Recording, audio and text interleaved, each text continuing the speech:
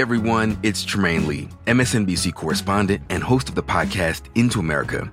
This Black History Month, Into America is presenting a special series, Uncounted Millions, The Power of Reparations. I'm exploring the untold story of Gabriel Coakley, one of the only Black Americans ever compensated for slavery.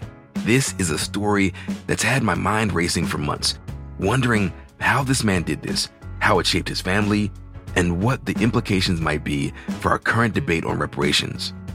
Our story begins in the thick of the Civil War, in an America torn between holding to its traditions of slavery and moving closer to its messy ideals of freedom, a moment when reparations were just as central in the policy debate as they are now.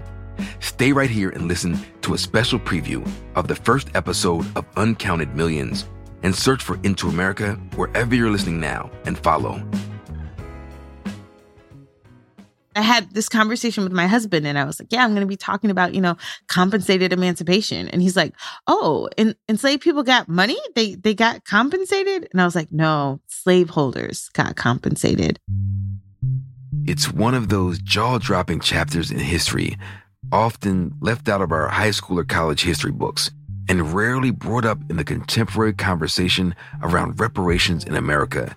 Enslaved people were capital. They were like stocks. If you were low on cash, you sold an enslaved person. And they had a precedent for this because when when Great Britain frees or emancipates its enslaved population, they compensated slaveholders 20 million pounds.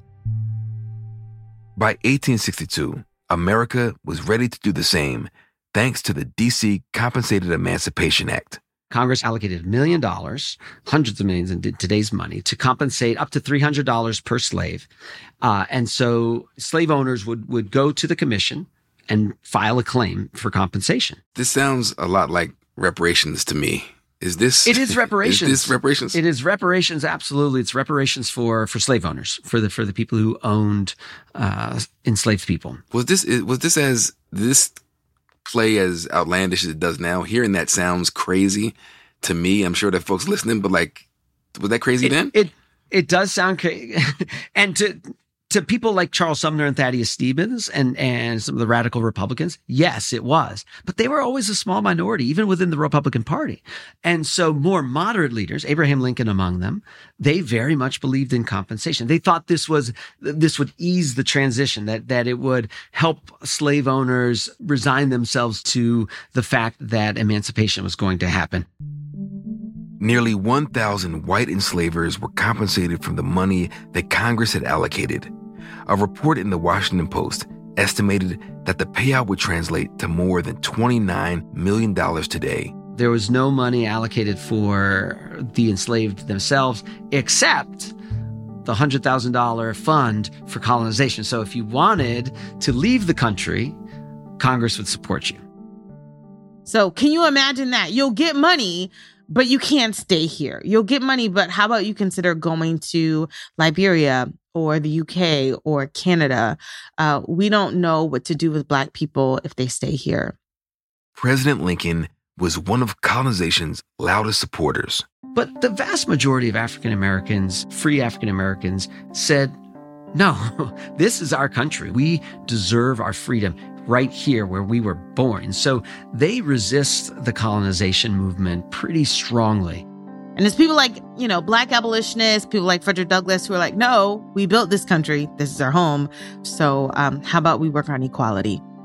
As Douglass himself says, there is but one destiny, it seems to me, left for us, and that is to make ourselves and be made by others a part of the American people in every sense of the word.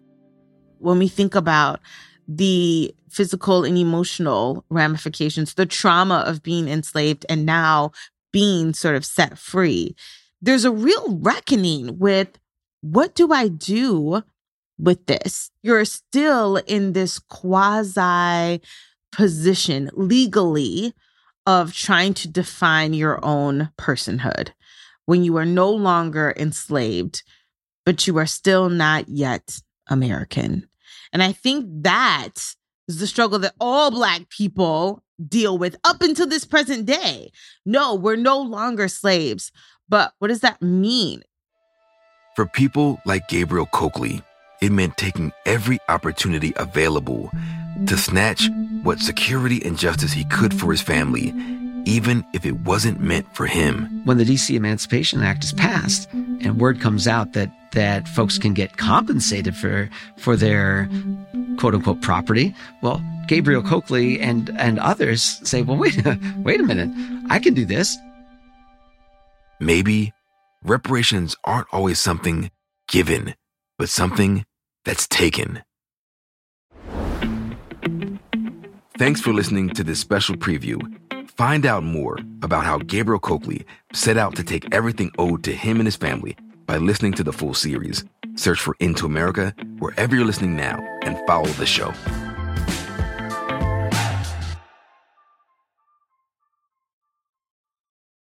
Hey, Fidelity. What's it cost to invest with the Fidelity app? Start with as little as $1 with no account fees or trade commissions on U.S. stocks and ETFs. That's music to my ears. I can only talk.